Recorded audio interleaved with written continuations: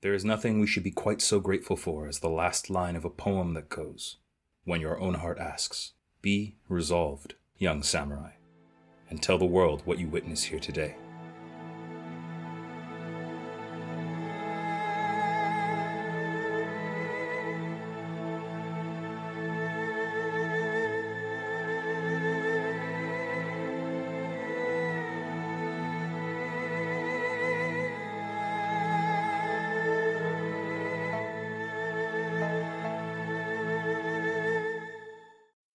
Lie to you, kinsman. The journey will be unpleasant, and the work more difficult than you can imagine. The rewards, however, are without measure. Welcome to our 13th episode exploring Legend of the Five Rings on the It's a Mimic channel. I'm Megan, and with me today again are Roman and Steve. In this episode, we're going to be putting everything we have discussed about the setting and mechanics into practice to bring you a few different character builds from the 4th edition of Legend of the Five Rings.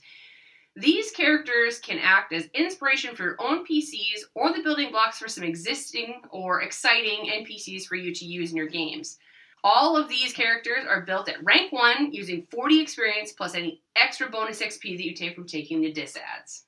For our first round of PCs, we will be focusing on Bushi.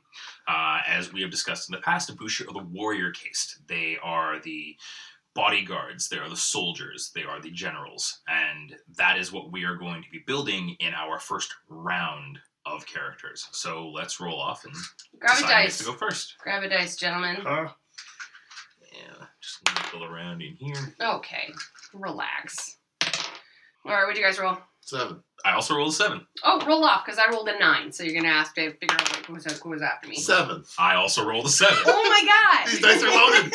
Steve, can we kiss? No, 9. I rolled an 8. Oh, damn. All right, well, I'll go first. Steve will go second. Roman, you're going to go last on this one. Fine. So, talking about Bushi. Bushy bushy? Bushy bros? So, talking about Bushi, I decided to go with the Mantis clan. So, just to start, I have built a few of these in my life in a couple of the different families. So, I've done Saruchi Archers, I've done Kitsune Bushi. So I decided to kind of dig into the Yoritomo fam because I've never actually built something from that family for myself. So I thought it'd be a good time to do a little bit of research and kind of read into it and just see if I kind of enjoyed it. And not going to lie, kind of interesting. Yeah, they are. So knowing that they are technically the masters of the sea, along with the fact that the salt water has an effect on steel, allows this family specifically to fight using improvised weapons. As well as due to kind of having sea legs, it rewards their fighting style with a lot of more movement when they're in battle. So in fact, as a rank 1 character that I've built, the first school technique that I get is called the Way of the Mantis, which grants no penalties for using improvised weapons, as well as no penalties for moving around rough terrain. Because again, they have their sea legs, they know that steel has an effect, so they just kind of improvise whatever they have. So this kind of inspired to me making a dancing boat maiden who fights with whatever she can find, but mostly her fists. So a little fisticuffs, little pirate maiden. So this person sails the seas and adventures that assist the Empire to continue to make sure that the Mantis are known to have earned their place as a major clan, because for a long time they actually weren't, right? They kind of earned their place within wars, battles, what have you, to become one of these major clans. And I feel like if you are part of the Mantis family, your goal in life is to maintain that status. Yep. Right? So, on top of the already given skills of defense, jujitsu with improvised weapons, kenjutsu, knives, and sailing, I supported my creative build by adding and paying for athletics and battle, as well as performance in dance.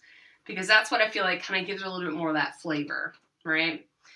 So I bumped up her jujitsu and improved her weapon skill and bumped up points within the fire ring, which supports the agility and the intelligence to enhance all of those agility skills that I've chosen and already have being within the Mantis clan. For ads, I took Daredevil, because I fucking always do with Ibushi. Always. Which basically means that she has to fight against herself not to be daring and take a challenge at full force. I also took Crab Hands, which gives bonus to unarmed attacks, which is also taken as you can pay less for it if you're a Bushi skilled character. I also took, of course, because you're a sailor, Absolute Direction. So that kind of supports the fact that you are a sailing crew to find your way within the world, right? I tend to take absolute direction in most of my Bushi characters as well. Because you're technically, as a Bushi, sometimes traveling the world, going to battle, going to war, so you're not always staying within your Kyuden. So I found that absolute direction, knowing what north, east, south, west is, tends to be very helpful and has come in handy quite a few times. To punch up the character's flavor, I gave her disturbing countenance as a disad. And the way I imagine that for her is that she is constantly sunburnt. Okay. From long travel. So she's always at sea, right? So the salt water, dry skin, being in the sun, she's just constantly sunburnt, has scarring from being a child and not really taking care of her skin. And what that does is it kind of like gives her less, a couple of disadvantages to her roles with social skills, because people are kind of like afraid of her appearance, which I thought would kind of go well with her.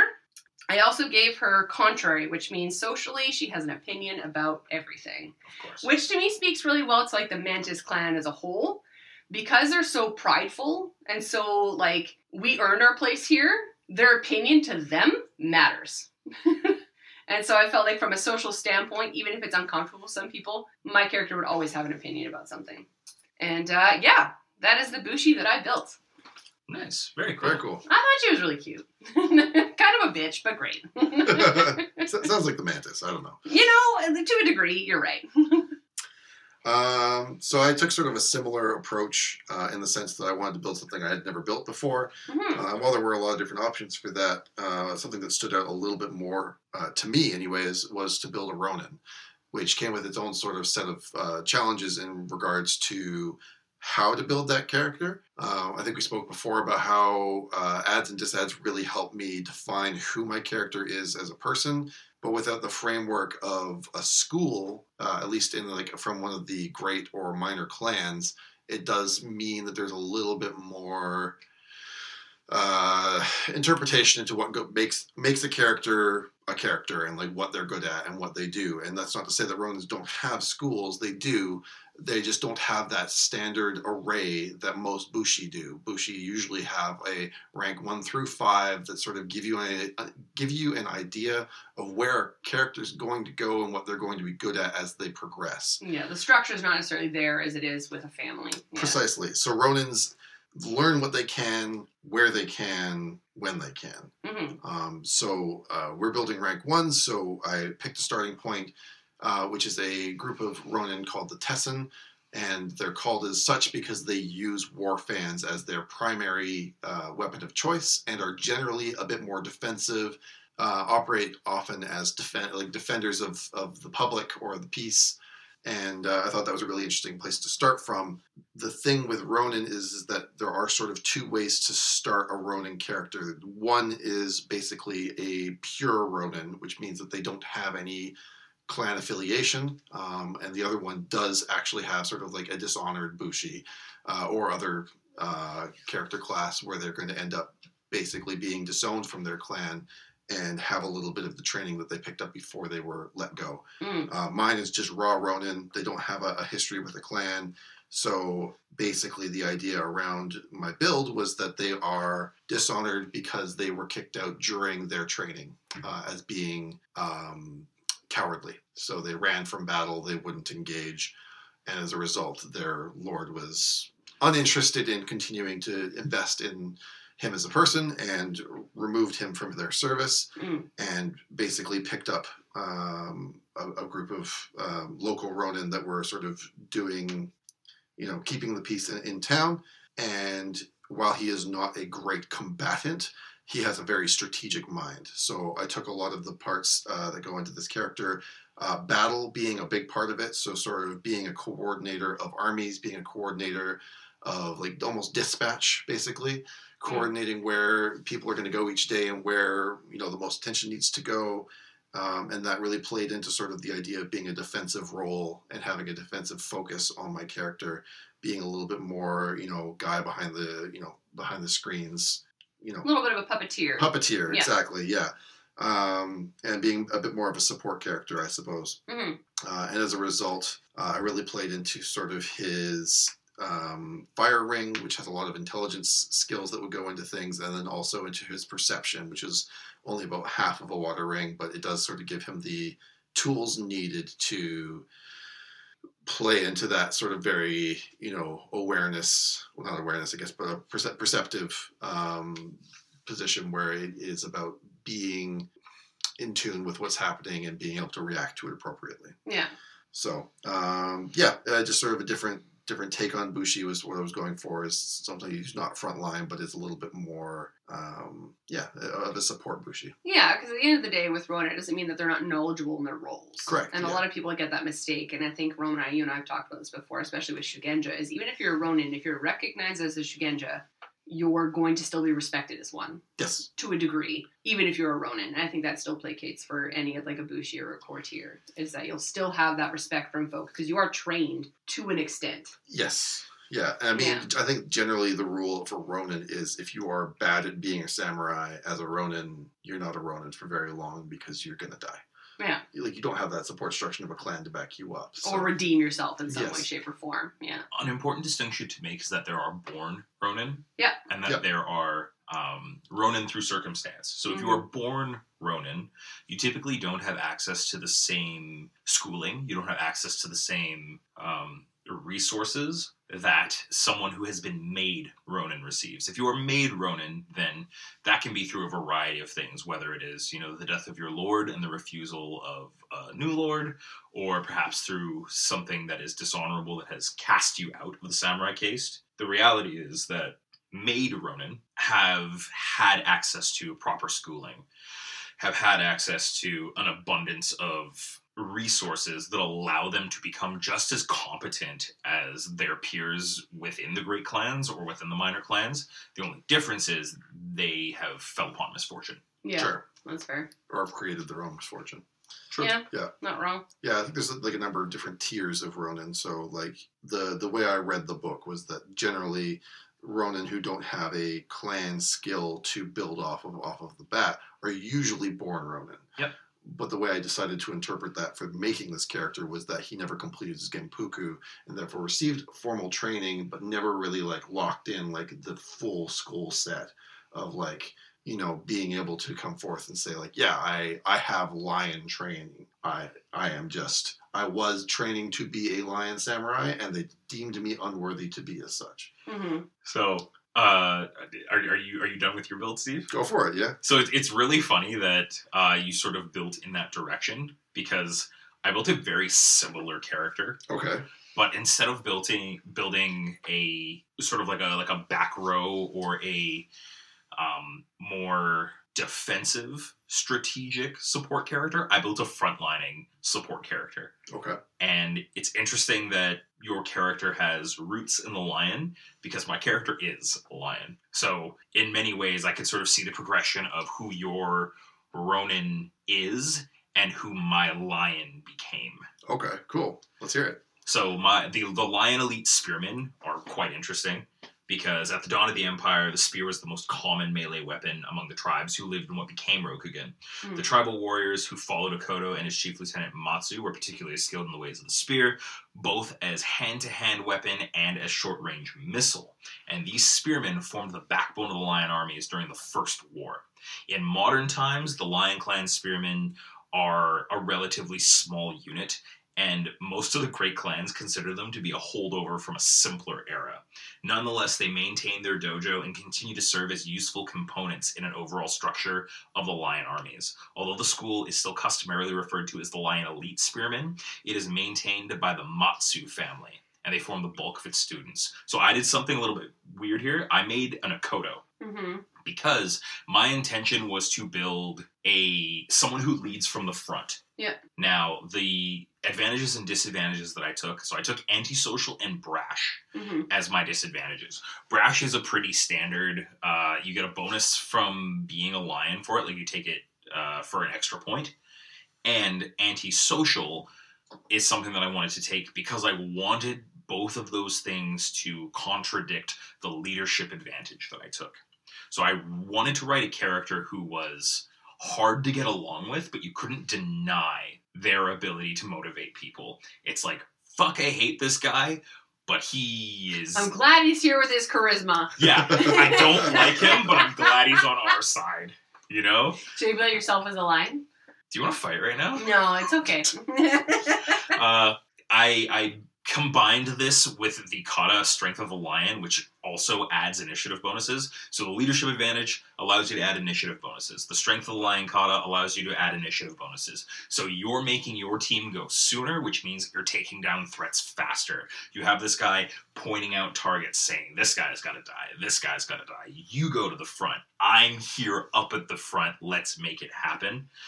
I focus most of my points into defense and polearms and a little bit into battle because the Elite Lion Spearman rank 1 technique gives you a bonus to your reduction while you are in the center, defense, and full defense stances, as well as gives you bonuses on your spears and polearms. So my guy wants to be in the front line. He wants to be sort of drawing people into him, and he wants to be pointing at his allies like, hey, I've already drawn the charge. You guys finish these guys off. You come in from the side. You do this.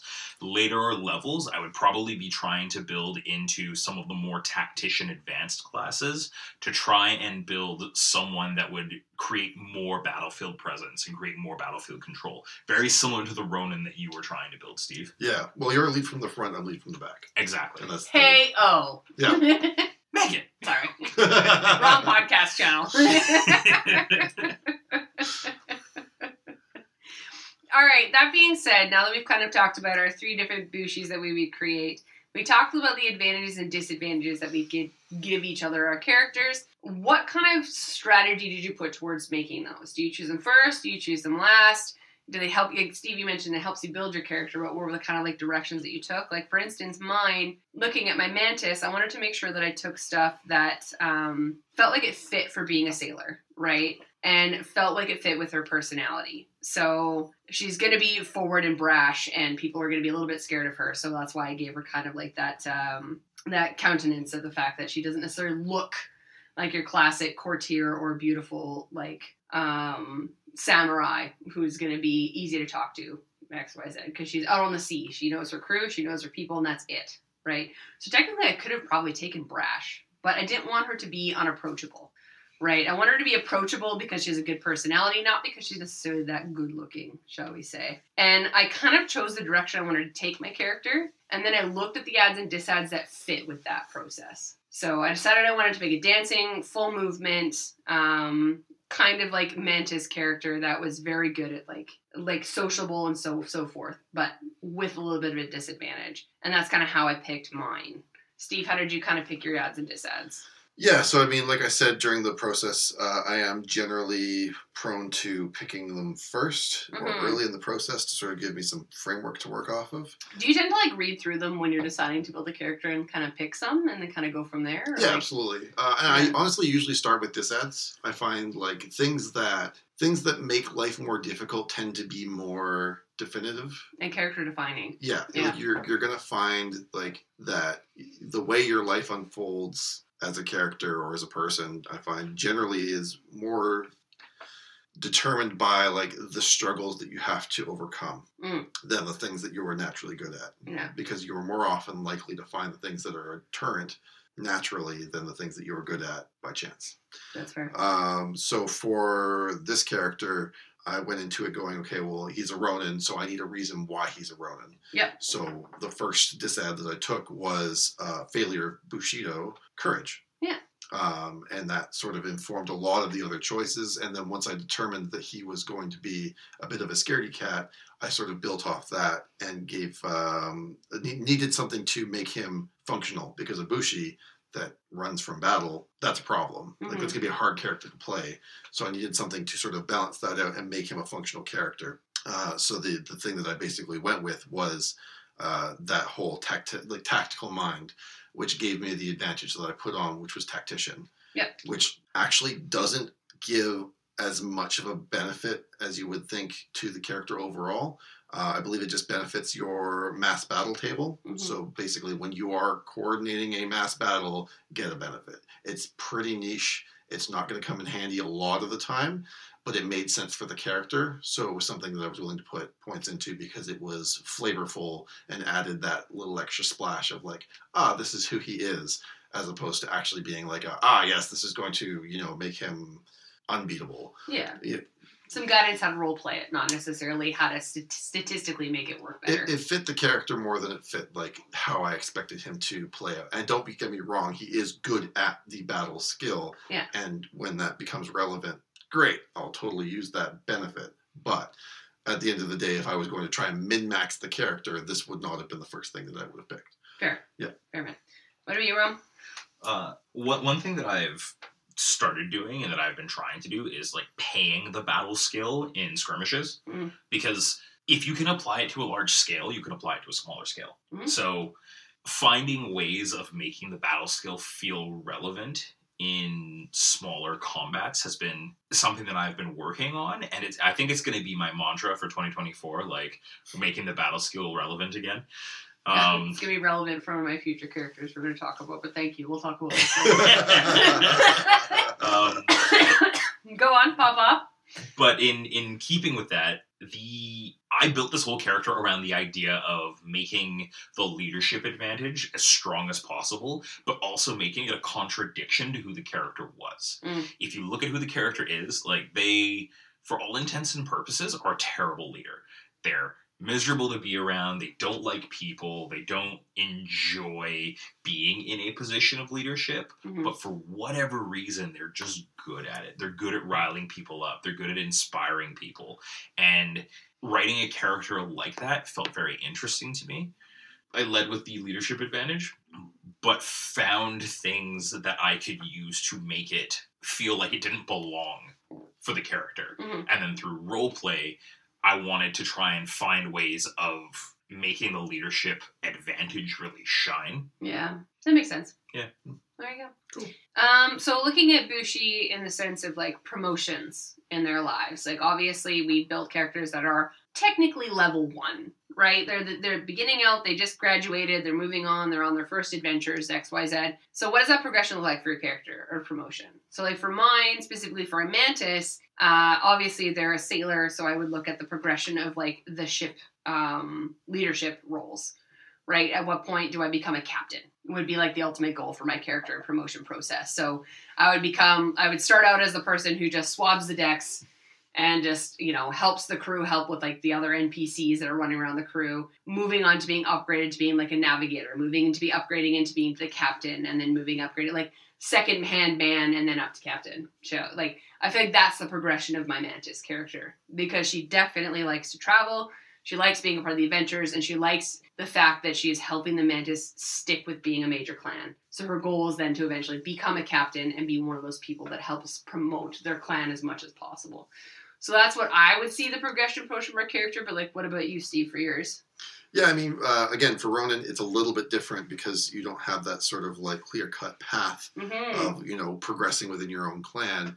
I guess for my character in specific, because he has sort of taken on this role of city protector, and the position that he's playing in that, which is sort of dispatch, gives him a natural progression towards sort of being like, what's the right term? Like a city militia. City Almost militia leader. Like a people's militia. Yes, yeah. But like head of it. Yeah. Getting to a point where he is the one that decides where they go every day and not just relaying it. No matter what they call you in. Yes. Right? Yeah. Yeah, like I will be, like the guy on the horn, you know? Like something goes wrong. You're the like, guy everybody knows. Yes. You're like, where do we send the troops? Talk to the Shigenja, send the message, get those guys over there, that kind of stuff. And whether that gains him attention of like whatever clan owns this city or protects the city, who knows? Maybe someday he gets repatriated into a great clan. That's a pretty long stretch goal, but the term that I think you're looking for is Yoriki. So you would be a second in command to a magistrate, and the magistrate is probably the kind of person who's like, yeah, don't worry, Ronin-san, you figure it out. I'm gonna be over here napping and hanging out with Geisha, but you can handle all the things on my list of duties. I'll be the face of whatever duties. I will be the authority. But everybody secretly knows that you're the man in charge. Yeah, you're the guy in the chair. Right? That makes sense. Yeah, absolutely. Yeah. Okay. Yeah, no, that's a fair assessment. Yeah, something along those lines. Oh man, I would love to play that like courtier or what have you that has that second-hand man that is the smarter one, and just be like, yeah, wait a minute, that's our character, Steve. You and I are doing that right now. Yes, we are. It's good to know that the unicorn is in great hands. Hey-o. Absolutely. What about you, Roman? Like my long-term goal is to try and turn this like super unpersonable, like poorly aware person into a general. Right, like into that mass combat monster. Starting to invest more in both the water and the fire rings because those are required for the Kodo Tactical Master. It is a Bushi school that specializes in mass combat, and their whole thing is, going into mass combat, using the battle skill, and making it so that your people get out of mass combat. Not only alive, but thriving. Mm-hmm. Their rank 2 technique is really cool. There are these things called heroic opportunities, which are events that can occur in mass combat that allow you to score big points for your side and can turn the tide of battle really quickly. I can see this guy as being somebody who, not only surveys the battlefield really well, but takes an active role in ensuring that these things happen. Yeah. In ensuring that his people get home. Because while he doesn't like most people, he also feels that sense of duty to his fellow Lions. He has that sense of responsibility. Mm-hmm. He eventually grows into somebody who, in spite of the fact that they don't enjoy leading, they like the people around them enough to want to take care of them. Fair enough. Right? And I think that creates an interesting character as somebody who sort of fights against their nature for the sake of the people around them. That's fair. Love it. All right, so that's Bushi. And I believe next we're going to be talking about courtiers. Sounds right to me. That's right. Do we want to keep the same rotation or we roll again? Fucking chuck the bones! All right. Rolled up. I rolled a 9. I rolled a 1. Oh, Lord. I'll roll 3. Yeah. All right, Roman, you're first. So, for my courtier, I decided that I was going to be building a Crab Clan courtier, a member of the Yasuki family. So, the Yasuki are really cool because they specialize in using commerce as a means of gaining favor of others. They are as much salesmen as they are courtiers and can use any number of sales tactics, including both pressure and false sincerity, to gain that which they desire from others. No one in the Empire can take a simple resource and transform it into a hot commodity with the same style and deftness as a Yasuki courtier. The skills that they get as a part of their kit are commerce with an emphasis in appraisal, courtier, defense, etiquette, intimidation, sincerity with an emphasis in deceit, and one other merchant skill. I gave my Yasuki courtier craft tailoring. So my dude is, I don't know how many of you spend time on the internets, but there is this Instagram personality who tailors suits. Yeah. His whole thing is making fun of people and pointing out the like cool things that he has done with the cuts of their suit, and that's what my dude's all about. His whole vibe is just like flattering people and letting them know that they look really good in his work, but that generally speaking, they're kind of trash. I took the luck advantage for 9 points. So you could re-roll deceiving someone about how great they look? 3 times. Great. So the luck advantage, you take it in increments of 3. So 3 points, 6 points, 9 points. And for each 3 points that you invest in it, you get another reroll. And so like this guy, in order to get away with this sort of shenanigan, has gotta be smuggling horseshoes, you know? Yeah. He's gotta be smoking on 4-leaf clovers, right? He's that guy. But to sort of counteract that and to pay off this shenanigan that he has going on with the various fates and fortunes, he happens to have really bad luck as well. He is allergic to ink. And as a courtier, ink is something that you are around all the time. You're writing up receipts of Most sale. have calligraphy if you look at courtier builds. You're writing letters to people to invite them to parties. Like your whole thing is, again, being around pen and paper. The Yasuki rank 1 technique prevents you from losing honor when using the commerce skill, and you get a free raise when doing so. It also allows you to make a contested roll to determine somebody's material desire or a service that they need. The rank 2 technique is going to give you re-rolls whenever you fail sincerity rolls. So again, you'll be able to push all of that merchandise that you're like, oh, this isn't some of my best work, but you look great in it. Those sorts of things is what I built the character to accomplish. Not being a sleazy businessman, but being a hype man for people. But being a hype man with, some issues of his own. That's adorable. Yeah, I thought it was pretty cute. I make you something nice. I make it nice for you. All right, well, I decided to build a scorpion courtier. Scandalous. So I wanted to build something slightly annoying and yet useful to any clan. So I built the rumor-mongering, spreading courtier of the century. I went this route because for a long time Scorpion were used in the Empire specifically to be a common enemy for the Empire, so folks would draw their attentions towards the Scorpion clan versus that of the actual Emperor themselves. So I decided to go with the Bayushi family, and the Bayushi I built would be one you would hate to have rock up to your court, and yet would love to have them there at the same time. So weirdly enough, I went in kind of a similar route where I was just like, you love to hate this person. Yeah. Right? So I wanted to lean into the stereotype of the Bayushi family who are inherently manipulative. And so that's why I kind of went with the love-hate relationship with them, right? In fact, the Bayushi Courtier School rank 1 technique is called Weakness is My Strength, which gains you a free raises when spreading gossip, as well as a no raises required to cover your gossip tracks. Ooh. So if you are spreading gossip, you can be like, nah, I don't have to send you raises. Be like, this does not come back, and this does not reflect poorly on me. This can reflect poorly on somebody else, right? So you can be the whispers, and it will most likely not come back to you. So leaning into that, on top of the school given skills of calligraphy, courtier gossip, etiquette, investigation, sincerity, deceit, temptation, I added a sleight of hand, games go, perform storytelling, and artisan poetry. Ooh. So this helps pump up the fact that this courtier has a special way with their words that leaves you unaware if you love them or hate them. So in fact, just to confuse folks more, most of the rest of my points went into lore heraldry, so she knows everyone, and whomst is whomst. And then for rings, I bumped up the fire ring, and then, so that's the intelligence and agility.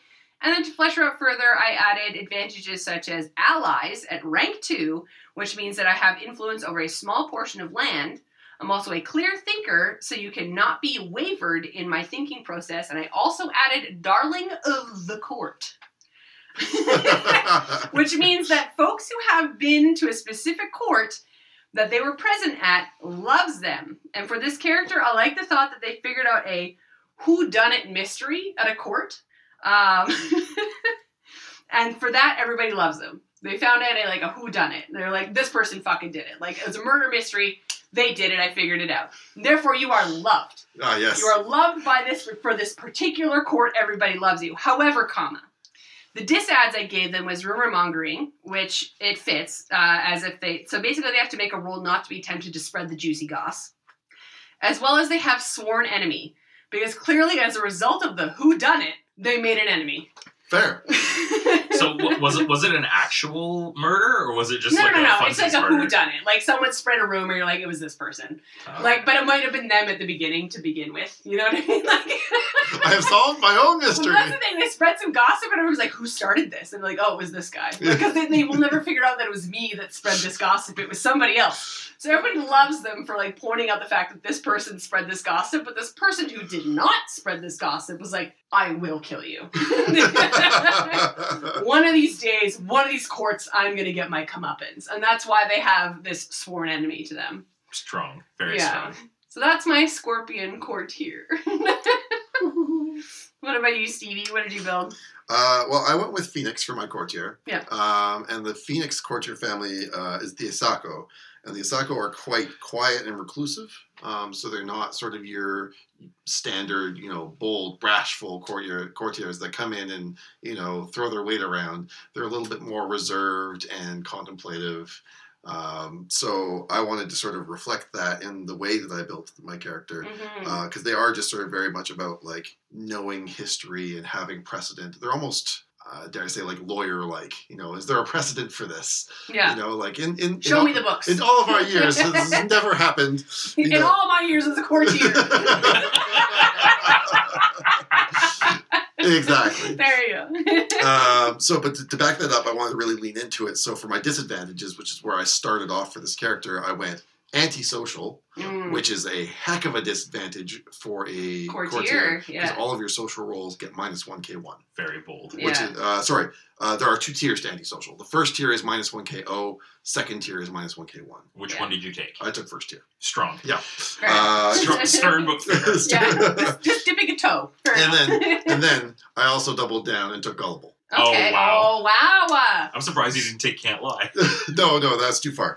I want to be able to lie. Yes. And the way I wanted to sort of pay this off was through really leaning into the other side of who the Osaka are, which is their knowledge. So I took 2 advantages. I took precise memory and Roman's favorite, Sage. I fucking hate Sage so much. I love Sage. But... And to Might be come fair, up later. I do understand. I sort of like Sage is basically an advantage that says if you roll a lore thing, you're skilled in it. It doesn't matter what it is. You know a little bit about everything. Yeah. Which is a very broad statement, but you read a book once and you recollect the one chapter from years ago that you read. Yes. Yeah. So like it is a bit of a broad stroke, but the way I sort of justify it with my character is like my character is antisocial.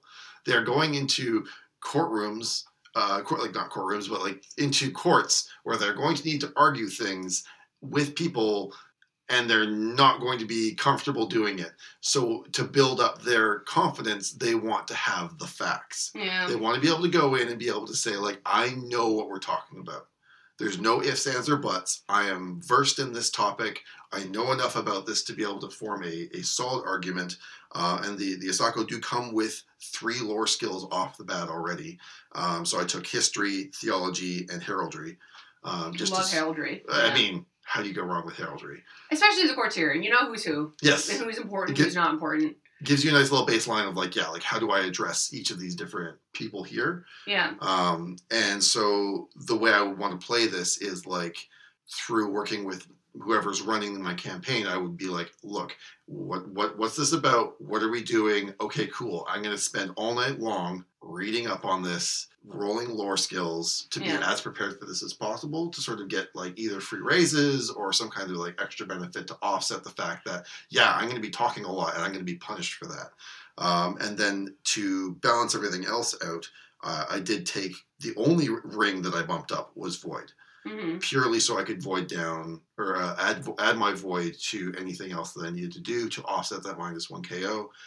And the other half of the Asako Lore Master School is that if you spend a void point on etiquette rolls, you get a plus 3k1 instead of plus 1k1. Yeah, interesting. So I really focused into like void point rejuvenation and then also making sure I had enough to sort of back myself up. So I put extra points into meditation so that I could restore 2 void points every time I meditated, so that if I needed to utilize those void points, I could get them back. Yeah, I love it because like Adam played an Asako in my campaign and played it fucking larger than life, like full on brash, like I'm gonna throw my dick around kind of like action. Fair enough. So it's very interesting to hear that play on it. Like yours sounds more accurate to the play, Kate, but like the fact that you're a Shugenja and you can throw your weight around if you need to. Courtier, but yes. Sorry, courtier, yeah. But anywhoozle.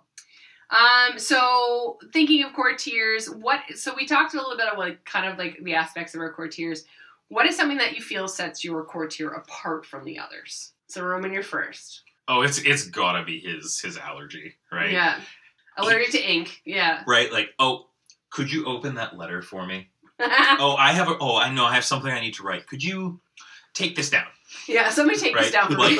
he always has a attendant who is right there on his hip, just like, yep, jot this down for me. Yeah. Memo to me, Maymew, after my meeting. Like, he's that guy. Yeah. You know, he's a lot of personality and a lot of bravado, but the minutia are things that he just can't interact with, and it sort of bleeds into other things that he does, right? It's not just, I'm not willing to write this letter for myself. I'm not willing to feed myself. Yeah. I'm too busy thinking about what this should look like and adjusting the seam.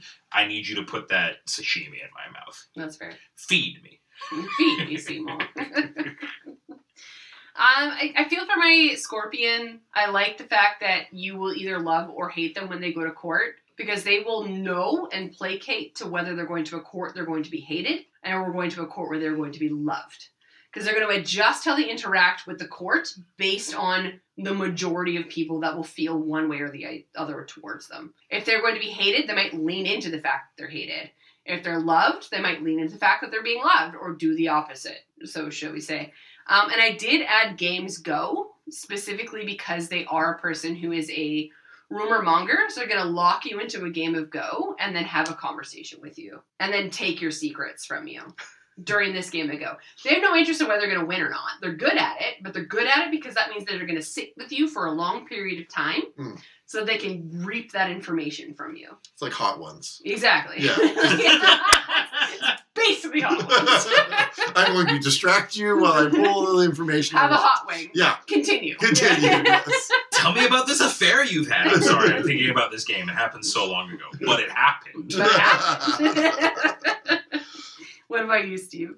Yeah, I mean, I think the interesting thing that I went for was just the awkwardness of my courtier. Like, generally, courtiers are expected to be well-spoken and, very, eloquent in their words, whereas my courtier is going to be very wooden and very, stick to the facts, this, that, and the other, hard stop. Like, there's no long, billowy speeches or, distracting with words and other things. It is, this is how it was done, so this is how it should be done now. Yeah. This is the precedent. We stick to the precedent, and that is that.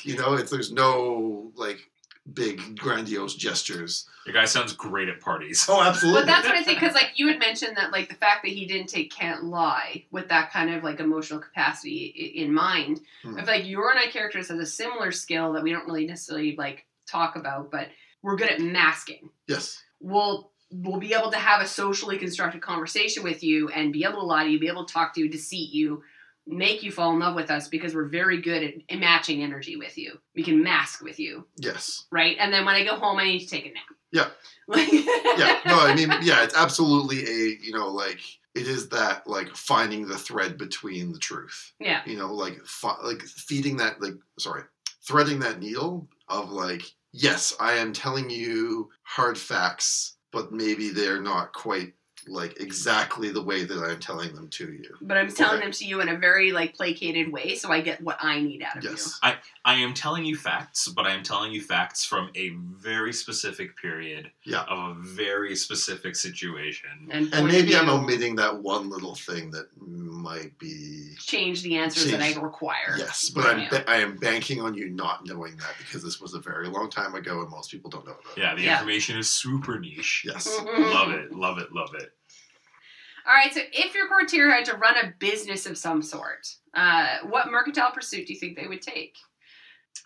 Mine already speaks for itself. My dude is the most extravagant, absurd tailor. You come to me not because you just want a great kimono, but because you want an experience. You want to know that what you're wearing comes from, the house of whatever the Suzuki's name is, right? Yeah. It is the highest quality, but it also comes with the prestige of being fawned over and prodded at by Yasuki so-and-so. Yeah, that's fair. Mine needs to be information is key, right? She has all the information that you require. It's going to cost something from you to get that information. So not necessarily money, not necessarily riches, gold, what have you, but it's going to cost you something. Whether it's another piece of information or an exchange of risks and reward is definitely what the Scorpion is going to go after. I feel like a cool cover for your character would be to style herself as a fortune teller. I would say either fortune teller or even matchmaker. Yeah, nice. Because there's nothing that gets you more information about somebody than trying to match them with a pair. Right? But I didn't want to go the love matchmaker route, but it does fit. But I like fortune teller better, so that would fit. Well, it's funny that you say that because I did go the matchmaker route. Of course you did. Because it makes sense. It plays into two different aspects of the character, right? One half is I have precise memory and sage, which means I understand and recognize how different things work well together. Yeah. And different elements of who a person is will complement another person. Yeah. And then I can remember all of it. Fair enough. Right? So as people come across my door, I can immediately just go yes, I know just the person. And I think the other half of it is sort of that antisocial, longing for something that they themselves don't have, like being a reclusive person, being somebody who isn't good at like walking up to so and so and like having that very at ease conversation, like whether you like them or not, like it is sort of that desire to see other people happy with a partner and like developing that and living vicariously through that experience. That's gross, Steve. Ew, Steve. Ew. Oh, sorry. Ew, Steve. Ew, Love. Steven. Steven. It's a little bit early for... Character love making. Ew. Ew. Wow. Well. Love that for you. Well, love that for Hidachi. Fair enough. Maya Asako. Oh, you gave them a name? I named all my characters. I named all my characters too. Yeah. Yep, mine Catch up, Roman. Mine are just fucking mannequins. Okay, hold on. Let me look up my names. Like, I have... So, I did... Yoritomo Kaiju, because she's a monster. Hey. And then I did... Bayushi Naya. Oh, okay. Yeah, my Roman's name was Hachi. Hachi. Yeah, there you go. Well, now I have to find names for Well, you it's guys. too late now. I think it's a little late for that. You're behind Steve and I, and you know what? That's okay. You don't always have to be on top, BB. My Akoto's name is Tomoyuki. Oh, you're just making shit up right now. No, there's precedent. I picked the name of the guy who created Godzilla. Okay. Like how I chose Kaiju and this bitch chooses. He does have to be on top. Always. Always. And my Yasuki's name is Majima. Fine. Because Majima is the name of a guy from the Yakuza series, and the Yasuki are based on the Yakuza. Well, there you go. That's fair. There you go. I'm one of the crew. Alright. Well, finally, we're going to be exploring different builds for the Shugenja. So let's roll some dice. I got a 8. I got a 3. I got a rock. You got... Does that mean you got a 1? I got a 1. I love that about you. Alright, so I built a dragon. Yay, dragons! So for my Shugenja within Dragon Clan, I of course went with the classic Tamori. So those who have played in games with me before know that one of my biggest legacy characters was a Tamori Shugenja. Yes. But I built that character way off fucking base. She was a Shugenja who wanted nothing more than to just, like, fight. So she spent her time learning how to wield a sword, rather than going along with her proper upbringing, and then over time learned about her place in the Empire and became a liberator of the Dragon Clan. But anyways, No I big digress. This will be a more classically built Shugenja with a bit of a twist. So... The Tamori family Shugenja have a tendency to blend science and magic together and a practice basically called alchemy. So we're going to lean more into that here, and due to being more utilized as more tactical fighters of the magical user sector, I want to lean into their stamina and ability to live. So basically the Tamori are the earth ring through and through. The big delight for them is what ties them to the idea of science and alchemy is that they can bottle spells to be utilized later by either themselves or someone else. So that's where that alchemy piece comes in. So this prep makes them great battle masters. So the Tamori Shugenja I'm going to build is a war tactician, which is a lot of stuff you guys kind of mentioned briefly within your characters that comes together in this little Shugenja that I have built. So on Big battle package. Tiny little Shugenja. So on top of the already given school skills of being athletic, have calligraphy, defense, divination, lore theology, medicine, and spellcraft, I added Kenjutsu to make them a little bit of a fighter, sincerity, courtier, investigation, and of course, battle. Most of my points spent went into battle and investigation to bump up those earth rings and water rings, as well as be kind of like a little bit of a healer. Again, this placates to the fact that they are sturdy, but also perceptive battle planners. So for advantages, I chose precise memory, so their knowledge sticks with them and can be recalled should a battle planning need to occur. They are called on as basically the timekeeper. To say a battle like this occurred in this time frame, this is what they did, this is what we can do during this time. I also gave them Sage. Yeah, more Sage! Which again, it means they have basically a skill point in any lore skill check they can make.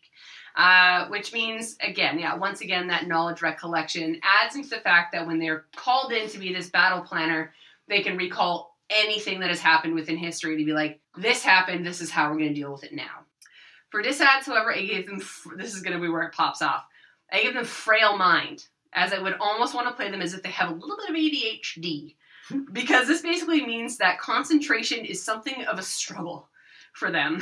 And finally gave them fascination to spells and research, which I think plays off of the frail mind in a hilarious way of I'm always wanting to learn something, but I don't know what to concentrate on.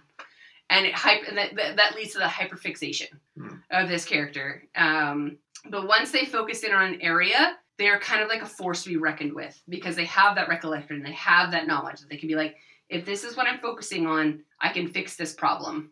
But getting them to focus on that is going to be a struggle and a half for anyone. So, and I think that placates to the fact that dragons are a little bit more aloof and a little bit more kind of like loosey-goosey and a little bit more free flow feeling. That it's going to be hard to get them to focus in, okay, dude, we have this battle coming up, we need a strategy. And it's going to take them a day and a half to fucking figure it out. But when they figure it out, they fucking figure it out. It's kind of how I would play them. So I'd almost play this as like an elder or an older or what have you. So I did build them at level 1, but I would almost want to see this character played all the way through to master level and retirement. And they were called in to be able to like put towards this battle process. So you'd see this character as more of like a late level NPC. Yeah, very much so. Or I would play them at level 1 to be like, yeah, I know everything about these battles. You want me to read about it? Yeah, I can read about that, but I'll talk to you about it in 3 days because I have 700 things I need to read before I get to that. Right? So that's how I'd play it at level 1. Yeah. But later in level, it would be the, no, I can focus now because I'm older and I'm wiser, and you told me what I can focus on. But as a young, spry, level 1 character, it would be all over the place. Fair. Right? But yeah. What about you, Steve? Yeah, well, I went with Crane for my Shugenja, and the Crane school is the Asahina Shugenja, and the Asahina are traditionally pacifists, so they're a little bit less combative, try to solve things through discussion or discourse, and combat is sort of a last-ditch effort. Mm-hmm. So to play into that, I sort of built her as a like a support totem. Okay. And the reason I went that direction is because she's blind.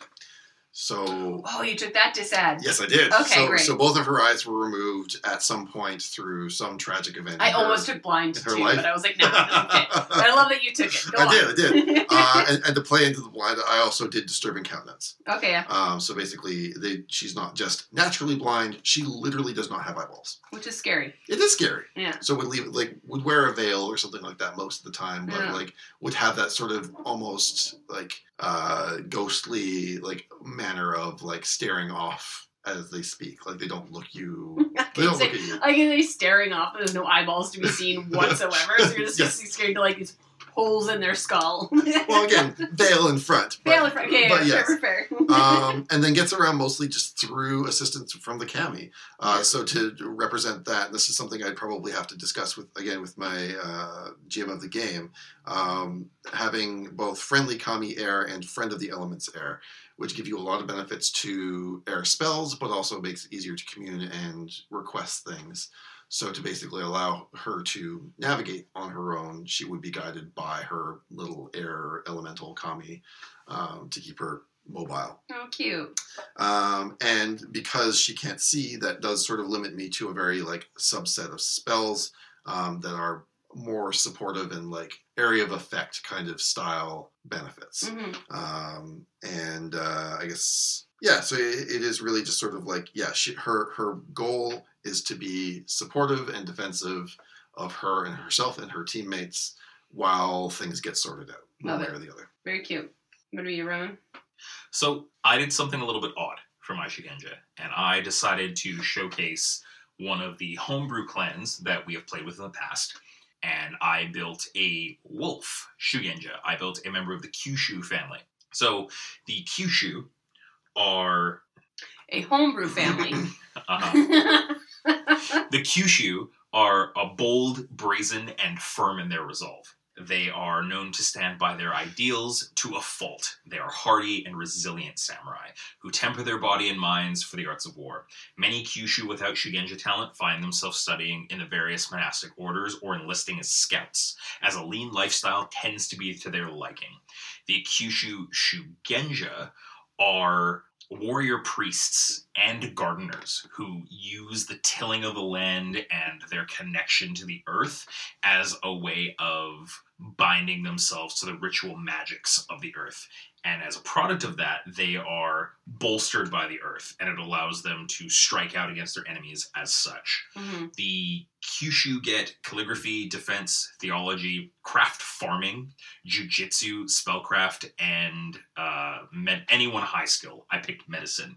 I built my Kyushu to be a more sort of like buffing defensive Shugenja, but to be sort of like a stone rolling downhill. Mm-hmm. There is a Phoenix advanced school that allows you to take earth spells and turn them into ice spells. Mm-hmm. And sort of the idea of that, of like an avalanche slowly building as time goes by. So a lot of the spells that I took were things like, buffing yourself so that if you get hit, you do damage back.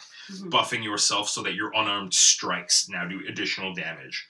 So for the first couple rounds of combat, it's a lot of these low-level spells making yourself stronger, sturdier, more frightening. And then after about the third round of combat, it's, okay, which target within 15 feet is dying? Mm-hmm. Right? Along with that, I also wanted them to be able to support the party a little bit better. So I took the battle healing advantage so that once per day per person, you can spend a water spell slot or 2 slots of any other element to heal 1 full wound rank. Mm. So it gives them a little more flexibility.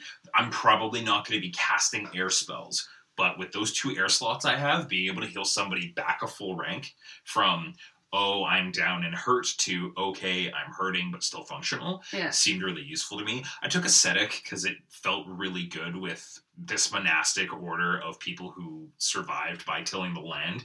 You don't need much, right? You need to be able to eat, you need to be able to hang out with the homies, and you need to be able to make sure that the earth spirits that are surrounding you are happy. Yeah, minimalistic. But I did not pick a name for my Shugenja.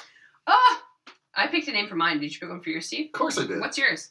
My Shugenja's name is Asahina Reina.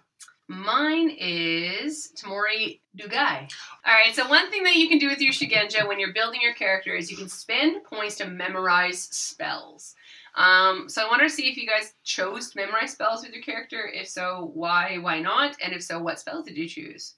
So I'll start because I was first. So I did not choose to memorize any of my spells, simply because as a Tamori, I can bottle spells so they can be used at a later time, which means I don't really need that necessity of being able to have those spells memorized.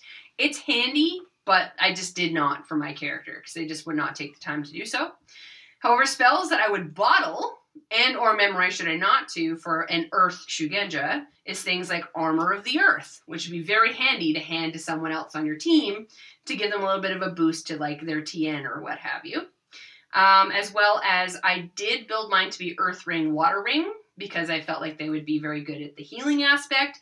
So I added Path to the Inner Peace would be one that they would bottle to hand someone else. It's basically like handing them a healing potion to say, heal yourself a little bit, have a nice day. Yep.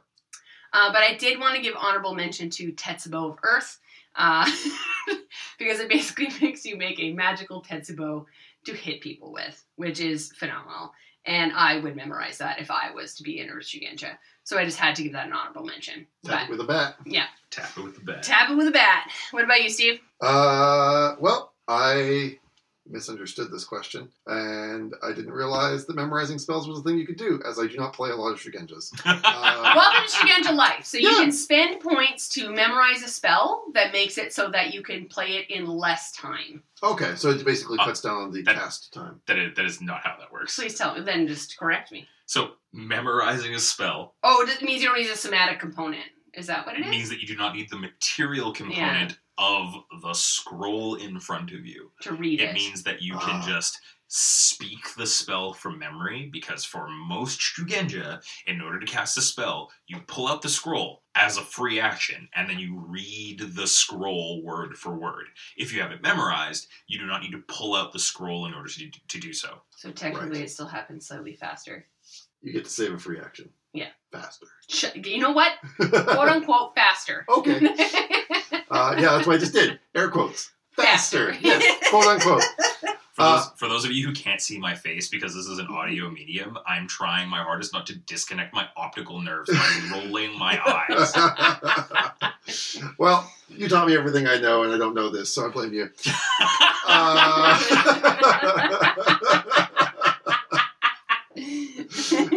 On that note, for my shug, I mean, one of the things about building a Shugenja, I'm not sure if we mentioned this prior or not, but each Shugenja has an affinity and Deficiency, yeah. So for an Asahina, it is an affinity of air and a deficiency in fire. So as a result, I didn't get any fire spells. They cast worse than anything else, and I don't have any slots as part of the building of the character off the bat.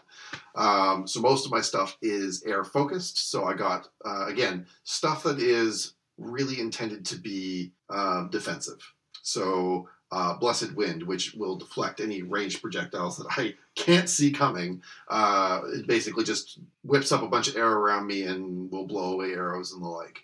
And then another one I took is called Legacy of Kaze no Kami, which again allows me to, this is less of defensive and more sort of like a utility spell where I can actually summon up a bird made of air, whisper it a message, and it will fly to a person within the range, which is about 10 miles depending on your school rank. So every school rank you get another 10 miles, and it will fly to that person, whisper the message to them, which just seemed like a really nice utility like option for being able to stay in touch with the rest of the party members. Okay, but like imagine that as a memorized spell that you don't have to pull out a scroll to do that. You just go like whisper on the wind.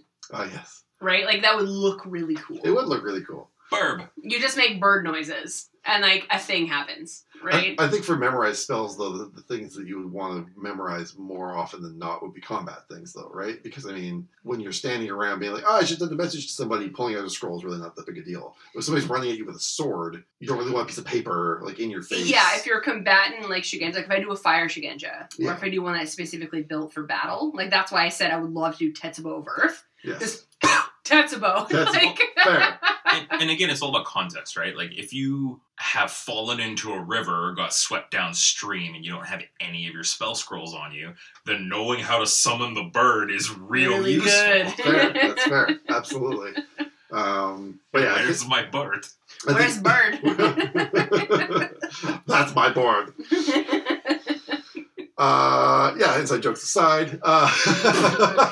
Fair enough. I think if I was going to memorize any of my spells, it would be Tempest of Air. Yeah. Although, I guess the question is, and this is something I didn't consider because, again, I didn't know how this worked.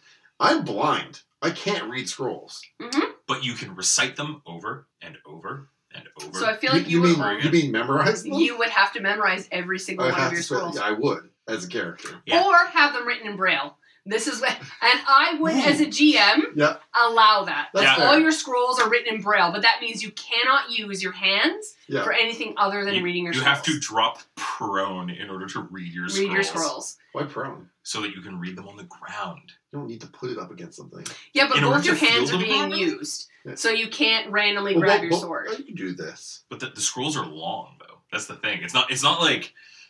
Again, anyways, audio medium. They can't see his arm lengthening. They're not like 3 feet long, right? Like fair. Yeah, okay. But as a GM, you can retcon what that looks like for your character. The fact that you're a blind Shugenja and have to read scrolls, braille them. What does that look like in battle for you? Yeah, right. Like, motherfucker, I'd make you pay. It would be an interesting addition to how that character works. You either memorize these spells or you don't cast them. Yeah. Well, oh man. What about you, Roman? Did you spend money on memorizing spells? I spent them for one because I expected my Shugenja to be in fisticuffs all the time. Sure. And there is an earth spell called Strike as Stone, where the target's hands cannot be physically harmed for the duration of the spell. And their unarmed damage rating is increased by 2 KO. It lets you do things like drive your fingers into a lock and bust it. It lets you do things like... GM, I want to lockpick the lock. How? I ram my fingers inside of it and break it. Hey, I'm going to parry this dude's sword with what? You're unarmed. I know. I know I am. like I looked at the spell and immediately just thought of all the cool ways that I could make some storyteller be like, I fucking hate you so much. The other spell that I considered, but that I didn't have enough points in my build for, was Sharing the Strength of Many. For the duration of the spell, the lowest Earth Ring target amongst all targets is added to the total of all ring, trait, and skill rolls, but not spellcasting rolls they make. So, if 3 of us are in a room, and I have an Earth of 4, and Megan has an Earth of 4, and you have an Earth of 3, Steve, we all get a +3 to all of our trait, skill, and ring rolls, which is pretty okay. Yeah. It's not unkept dice. Which, No. like, is, I've taken it before. I've taken this it's spell. such a cool spell. Yeah. At level 1, too. Yeah. Yeah, it's wild as a rank 1 spell. Yeah. So yeah, that was close contention, but because of the way that I had my character design, I wanted Strike the Stones so badly. Yeah. I wanted to punch through shoji doors. I wanted to parry katana with my bare hands. It's also hard to, like, especially building a level 1 character with only 40 points to spend, depending on how many disads and adds you take. It's hard to want to put the money into memorizing your spells. I feel if you're making a rank 2 or a rank 3 character where you have a little bit more experience points to work with, that makes it a little bit easier to choose, I'm going to put points into memorizing the spell or do this or do that. Because that in my mind, that's your character growing and learning, and like, I've used this spell enough that I have it memorized. It's Right. hard to justify spending points that don't actively progress your character. Yeah, or benefit you in a storyline way. Yeah. Sometimes, like, it depends, right? So, like, for me, I didn't take them because I have abilities that mean I don't necessarily have to have them at level 1. But if I was going to if I was going to rank 2, rank 3, I would probably start memorizing spells. Like, it just depends. So, second question is, what are some creative ways you are using, that you would use your rank technique as a Shugenja? So, Shugenja are a little bit different than Courtier and your Bushi characters, because every rank you get a different ability. Whereas Shugenja tend to have one house school ability that works for you, and then you just develop your spells and your skills from there. But you don't necessarily get a different rank technique per. So it's really fun to find different ways to describe and how you use that one little rank technique that you may get. Again, depending on what your family and what school you choose. So because I was Tamori through and through, I only have one school technique, and that is the fact that I can bottle up spells and hand them to people and or use them myself. So creative ways that I would use them is, what kind of bottle are you carrying? Where do you get them from? How are they made? So, like, are you using classic potion bottles? Are you using canisters? Clay pots that break easily? Or, like where are you getting them from, right? Do you have a do you have a source? Or do you make them yourself? Is another piece that I would say. Like, do you sit there and, as a part of your character, in downtime, make little clay pots that you can use to bottle your spells up later? Yeah. Because a part of the thing is either you use them yourself or people throw them. Which means, in my mind, you're breaking that bottle that you just spent hours making. Which is something I didn't really think about until I was, like, trying to answer this question. Is like, I'm sorry, I am bottling up these spells and handing them off to people, trusting that either I'm going to get this bottle back or it's going to break. I'm sorry, you still have some of my Tupperware? And we talk about this as friends. Like, you have some of my Tupperware. It's like, great, it'll come back to you eventually in a meal that I make later on down the day. But, like, in this world, no one else bottles spells but a specific Tamori Shugenja. Yep. Which means those bottles that they make might be kind of special. And so I would almost play it as I was defensive of the bottles. And be like, if you break it, you buy it. If you don't break it, you give it back. But I think that's a good creative way to work with that rank technique, because, again, I'm not going to get multiple of them. But it helps develop my character in a weird sense. Well, does the school come with a free high skill? No, one free high skill. Okay, so you could theoretically use that to do artisan. But then it ain't free, Steve. then it's mandatory as a part of playing. Well, no, it's not mandatory. It's an option, like, that gives you a benefit to your character as opposed to having to either buy or source them. Okay, so Tamori Shugenja specifically do not get an added skill. Oh, okay. Their skill list is their skill list, and then whatever you buy after. Okay. I think as a storyteller, like, I wouldn't punish my Tomori Shugenja for, like, okay, it says that you bottle the spells. Like, yeah, okay, cool. Like, you make the bottle out of the same energies that you make the spell out of. Oh, no, and just, like, part of the rank technique is, like, okay, now you have the bottle, too. But that's the thing, is, like, a creative way of doing that is telling my GM how I'm doing that. Yeah, fair. Right? That's how I'm going to add that little placation to my character. I'd be like, no, like, I make them from clay. Or, like, no, I have a guy. And like again, that's the creative way to play it. It's just like you have a guy, so like so your GM can be like, okay, well now you're in a city 4 cities away. What are you gonna do? I'll find another guy. I find a new guy. I think it really does come down to like your level of role play to a certain extent, because like I think we've all been the archer in a campaign when we've started out early and been like, yes, I shoot arrows and I don't think about where those arrows come from. You know, like it's pretty rare that somebody goes, yes, I go around and pick all of the arrows that are still in one piece out of their dead bodies. Not to say that people don't. I think it's just it is a higher level like consideration. Yeah, and we talked about this when we did Saruchi archers in ours. Yeah.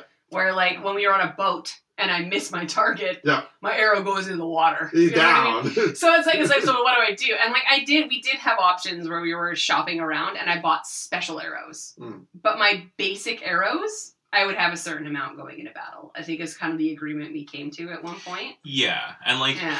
Like, if I had armor-piercing arrows, I had to source those. That's fair. But other things, like just a basic arrow, just that there's arrow somebody, I make those in my downtime. And that's what replenished them. And it was just known that I have them. Yeah, like, L5R as a setting is kind of weird, because, like, scavenging things from corpses is kind of a no-no. It's a no-no. So it's like, to keep in line with the setting, I would rather just hand-wave the fact that you're like, yeah, you have... brought enough stuff with you, or you can source enough stuff where you just like recraft arrows. Professional courtesy. Yeah, professional courtesy. Which is something that we will talk about in a later episode. Hey-o. Look at me jumping ahead again. You're all right, Steve. What are creative ways you would describe your rank technique? Honestly, for the Asahina, it's really difficult. So there's 2 halves to the Asahina technique. One is that you can use a void point to give, like in a radius, everybody minus 0k1 for a number of rounds equal to your rank, which kind of operates as red. Like there's not a lot of sort of flexibility to how you could or could not use that. I sort of envisioned my character as a bit of a totem on the battlefield. So like she plants herself and affects things around her. Yeah. She's not running around. She's not trying to move. She's just sort of like, I'm here now. You guys are all fighting around me. Effect. Bushi, take care of me. I'm going to sit here for a hot minute. Yeah. So, like, it is very much just sort of like a battle modifier. It's fair. And then the other thing is that she does get free raises on spells with defense keywords. Yeah. Which, again, plays into that sort of like, I'm going to protect myself. I'm going to buff myself up. And then, because I am protected, I will stand here and do things. Yeah. It is... I tried to think of other ways that you could really play that character, and, like... It does lend itself to one sort of play style. Like it is very defensive based, and it is very sort of like, I'm going to be here, and I'm just going to like modify the things around me. So I'm not sure that there's a ton of creativity that can really get played into that kind of thing. If you guys can think of anything, honestly, I think the process of sitting down and saying, "Hey, I'm going to take a moment. Everybody else deal with everything that's helping around me," is good enough. So the rank, the activated rank technique, the like 0k1 to damage rolls, could be there is a bubble. Yeah. I activate the ability, there is a bubble that purses out from, out of me, and then anytime somebody tries to be violent within that bubble, the air just sort of moves them in a different direction. Sure, yeah. It could also be that there is a current or a gust coming off of me that makes it hard for people to aggress within that range, almost like you're trying to walk into the wind, right? Right. So there's different ways of flavoring it that all sort of play into what the Asahina does, but it's whether or not it is like a passive thing, an active thing, is it environmental? Is it does it play into your character's disturbing countenance?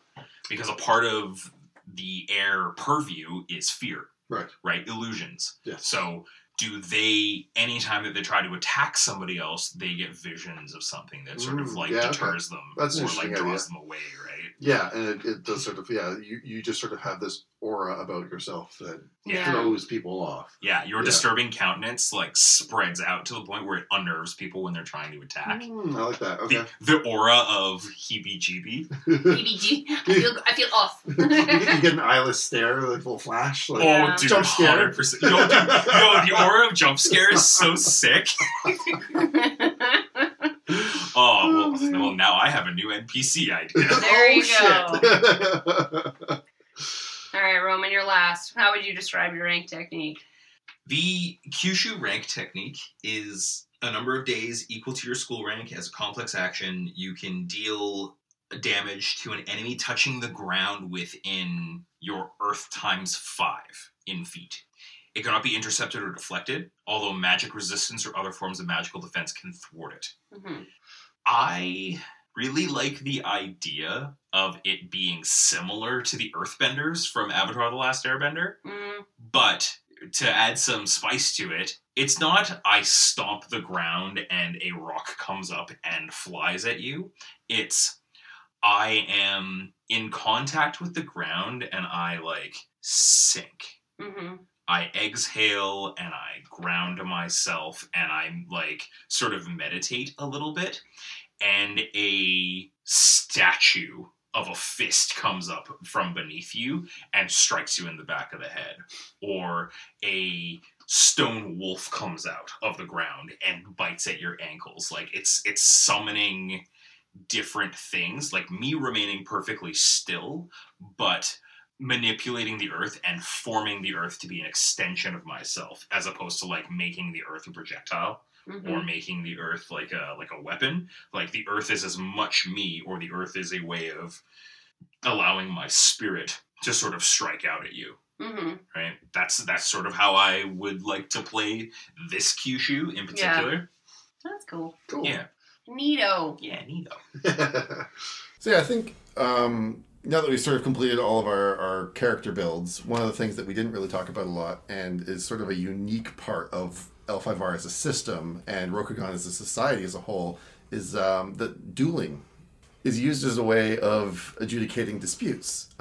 These ritualized duels require participation from every pillar of samurai society to function. A bushi to answer the challenge, a courtier or magistrate to sanction them, and a shugenja present to sanctify them to ensure that there is no magical interference. While dueling is the official way of settling disputes that come to blows, it should be recognized that they are not always the best way.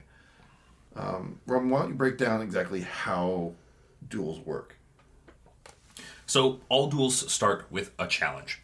Let's say I've been talking shit, and Steve's like, you know what, man? I don't like your tone. You should apologize. And I don't apologize. At which point Steve is like, you know what? We're going to fight about this. So if I am a bushi, I am expected to defend myself. If I am not, I can elect a champion. All of this aside, no matter what, Steve and I both have to go and ask our lords for permission. So we go and talk to the dudes that we work for. Steve's like, yeah, Roro was talking shit. He said that I was too tall. He's like, yeah, I mean, you are pretty tall, but if you want to fight about this, go ahead and fight about this. And then we would arrive at a predetermined place and location with a magistrate there to officiate and a shugenja there to sanctify. The magistrate says, yep, this is lawful. Both of you have received permission from your lords. The shugenja makes sure that both of the participants in the duel have not been interfered with through magical means by cleansing the dueling space and removing any magical benefits from them. Yes, Steve? Question about that. Yes. So a lot of the time, these disputes can occur during a court. Yep. Or in a foreign land. Yep. How does one go about achieving permission from one's lord when you are potentially halfway across the empire? So that depends. There are certain moments where you would go and you would speak to a local magistrate who speaks on behalf of the ranking samurai of your clan. There are times where, let's say you're at court and you have a head delegate for your clan. They would act as the ranking samurai, and therefore they would speak with the power and the permissions of your lord. Yeah, if you're there on, like, behalf of your clan, there's somebody there that's with you that your lord has, like, bestowed upon, like, okay, yeah, you can make the decisions for me on my behalf. Fair enough. Right? Sometimes there's nobody there to sign off, and in those instances, they would be unsanctioned duels. After everything is, all cut and dry and clean, both of the samurai would assess each other. You stand across from each other, you size your opponent up, and you decide, hey, this guy's a badass, and I don't think I want to do this anymore. Or, nah, I'm going to cut him down. Withdrawing during the assessment is, you admit fault, and you suffer whatever consequences that you have agreed upon, but it is considered honorable to withdraw at this point. Because it's unsanctioned. Sorry. Well, no, because at this point, it's, hey, you know what? I was wrong. You were right. You I have the apologize. opportunity to say, never mind, my bad. You can back down instead of engaging in the duel and getting your shit rocked. Okay, fair enough. Right? After which there is the focus, where both samurai prepare themselves, they center themselves. And then there is the strike, where each samurai lunges forward, and depending on the terms of the duel, whether it is to first blood or to the death, that is what will determine how the duel proceeds. So if it is to first blood, whoever is able to cut the opponent first is considered the winner. If it is to the death, well, you get the first cut and then you go through combat as normal, right? After the duel is concluded, the consequences of the duel are then meted out. So let's say that it's a duel to the death. That does not only apply to the champion, it also applies to the person that they are championing. So if Steve was talking mad shit and it was to the death and I kill Steve's champion, Steve's gonna die too. Steve has to commit seppuku as an honorable way of accepting the terms of the duel. Yeah. Right? Now, if I was to die in that duel and I was someone's champion, they would die as well. Right? Pretty clean, straightforward. Yeah. Yep, makes sense. And that's how dueling works in Rokugan.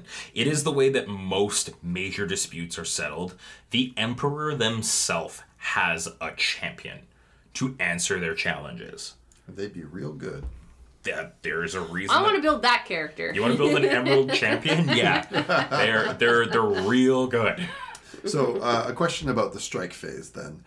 When it comes to striking, you say that to the death, you strike and then transition to regular combat. Correct. But if it's to the blood and you strike and there's no blood, do you set up again and go again? Nope. You continue going until someone has drawn first blood. So you continue regular combat. You enter into a skirmish. Yes. Okay. So there's never a point where like both members step back and redraw. There is a thing called a karmic tie, which is during the strike, if both targets strike at the same time and no one draws blood, because typically there's one person strikes first, the other person strikes next. If both strike at the same time, the way that the rules sort of dictate it is that there is a clash of blades. And that there is a deflect, and the duel is considered to be resolved with no one being at fault and no one being the winner. Everybody just walks away and we forget everything ever happened. Yeah, it's like the gods saying, not worth anybody's time. Yeah. Stop what you're doing. Fair enough. Or you both have an argument and it's both been heard, move on. Yeah. Yeah. Cool. Yeah. Is there a duel that you remember and any of the consequences that struck you from any of the games that we have played? Oh boy.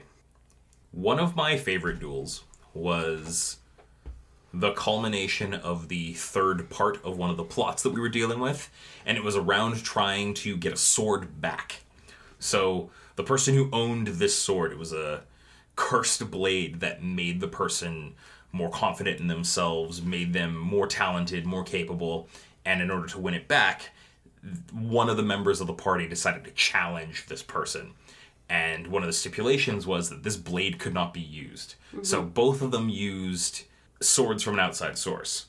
Now, people in the party decided that they were going to sabotage one of the swords so that it would fail during the duel.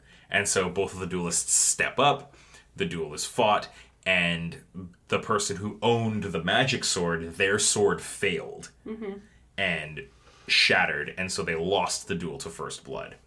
And the player who fought in that duel had no idea that had happened until after the fact, and they had to deal with all this guilt and all this shame. Like, the party got what they wanted. They got this sword back so that they could return it to the person who had petitioned them on this job, but the character themselves was so distraught over the fact that they were used as a pawn in this duplicit thing, and it shaped the way that character viewed themselves and interacted with the world going forward.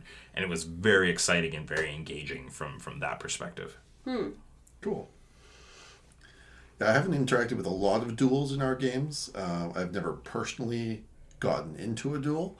However, in a more recent campaign, we had a character enter into a duel that he knew he could not win. And it was not for the purposes of gaining honor or to prove a point, or even, like I said, to win. It was purely to gather information about his opponent, to glean bits of, how this person thought and how they reacted, basically using the assessment phase and the results and manner in which the duel was taken apart in to forward his own agenda. So he put his own body and his own life on the line to forward what he needed to do as a player. So just because a duel isn't winnable doesn't mean that it is not beneficial to a player. And I thought that was a very interesting approach to dueling and a way of getting what he needed out of that without, using it in a traditional manner. Yeah, that's fair. In my little mini campaign that we played, I used dueling once. And it was because when I was trying to think of how to introduce this new group of players into the world of Rokugan, I said, what are the couple of pillar things that they need to experience? And one of them would be a duel. However, I didn't really want to put them in a position where a duel would be used to infiltrate a consequence of some kind to them. I wanted them to learn from it. So I took one of the characters who was a Bushi and used it as a learning experience where the teacher's like, I would like to teach you how to duel. Let me show you. And so I let that character and her teacher have a duel. Not to the First Blood, not like, it was just an agreement of to the blade. Yes. Like whoever strikes the hardest, basically, is kind of how it went. And then I had them like go through the process of having a real duel and like, again, not having those like ultimate consequences or rewards from it, but to teach them what it means to have a duel.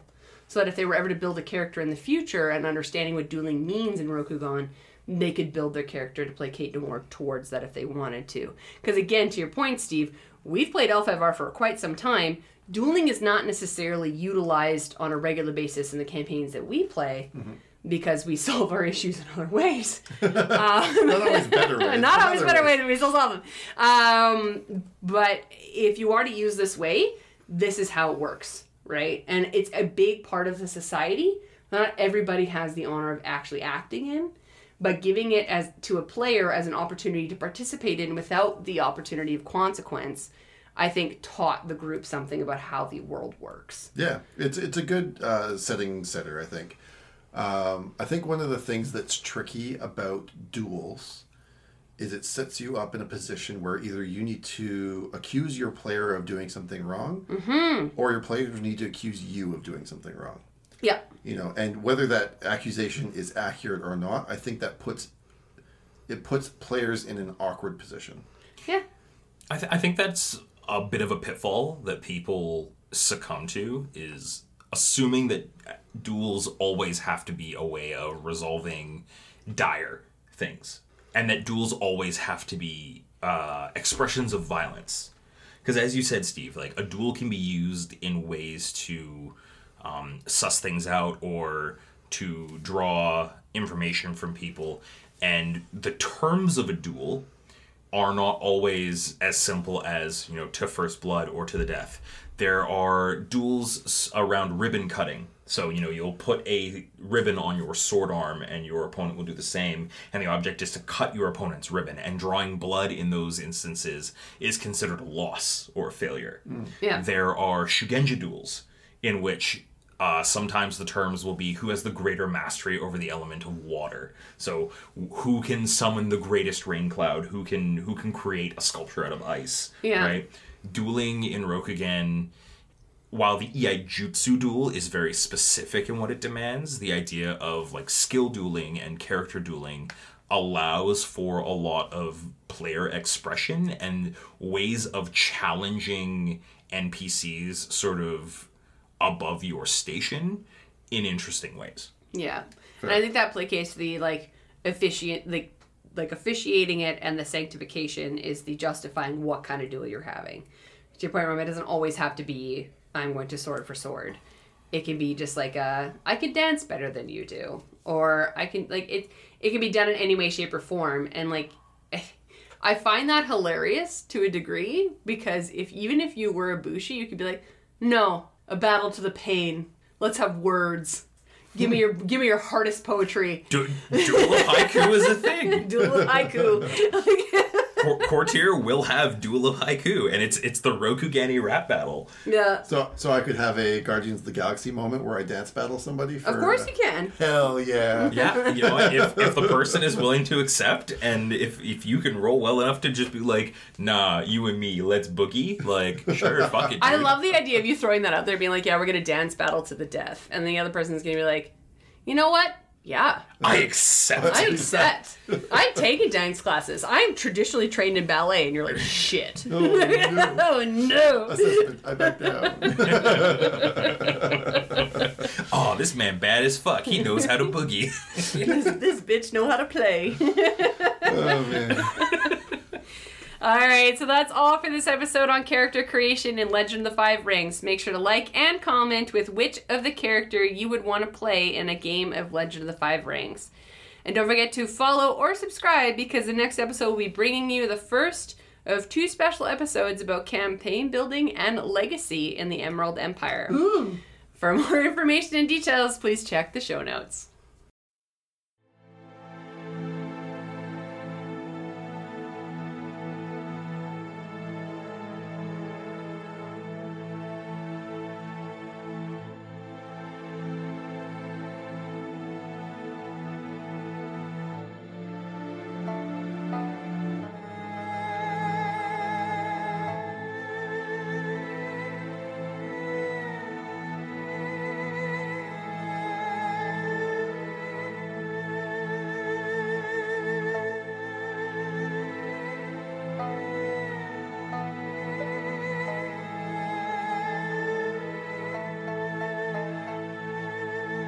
When you're resolved from the beginning, you will not be perplexed. This understanding extends to everything. Be resolved, young samurai, and tell the world what you have witnessed here today.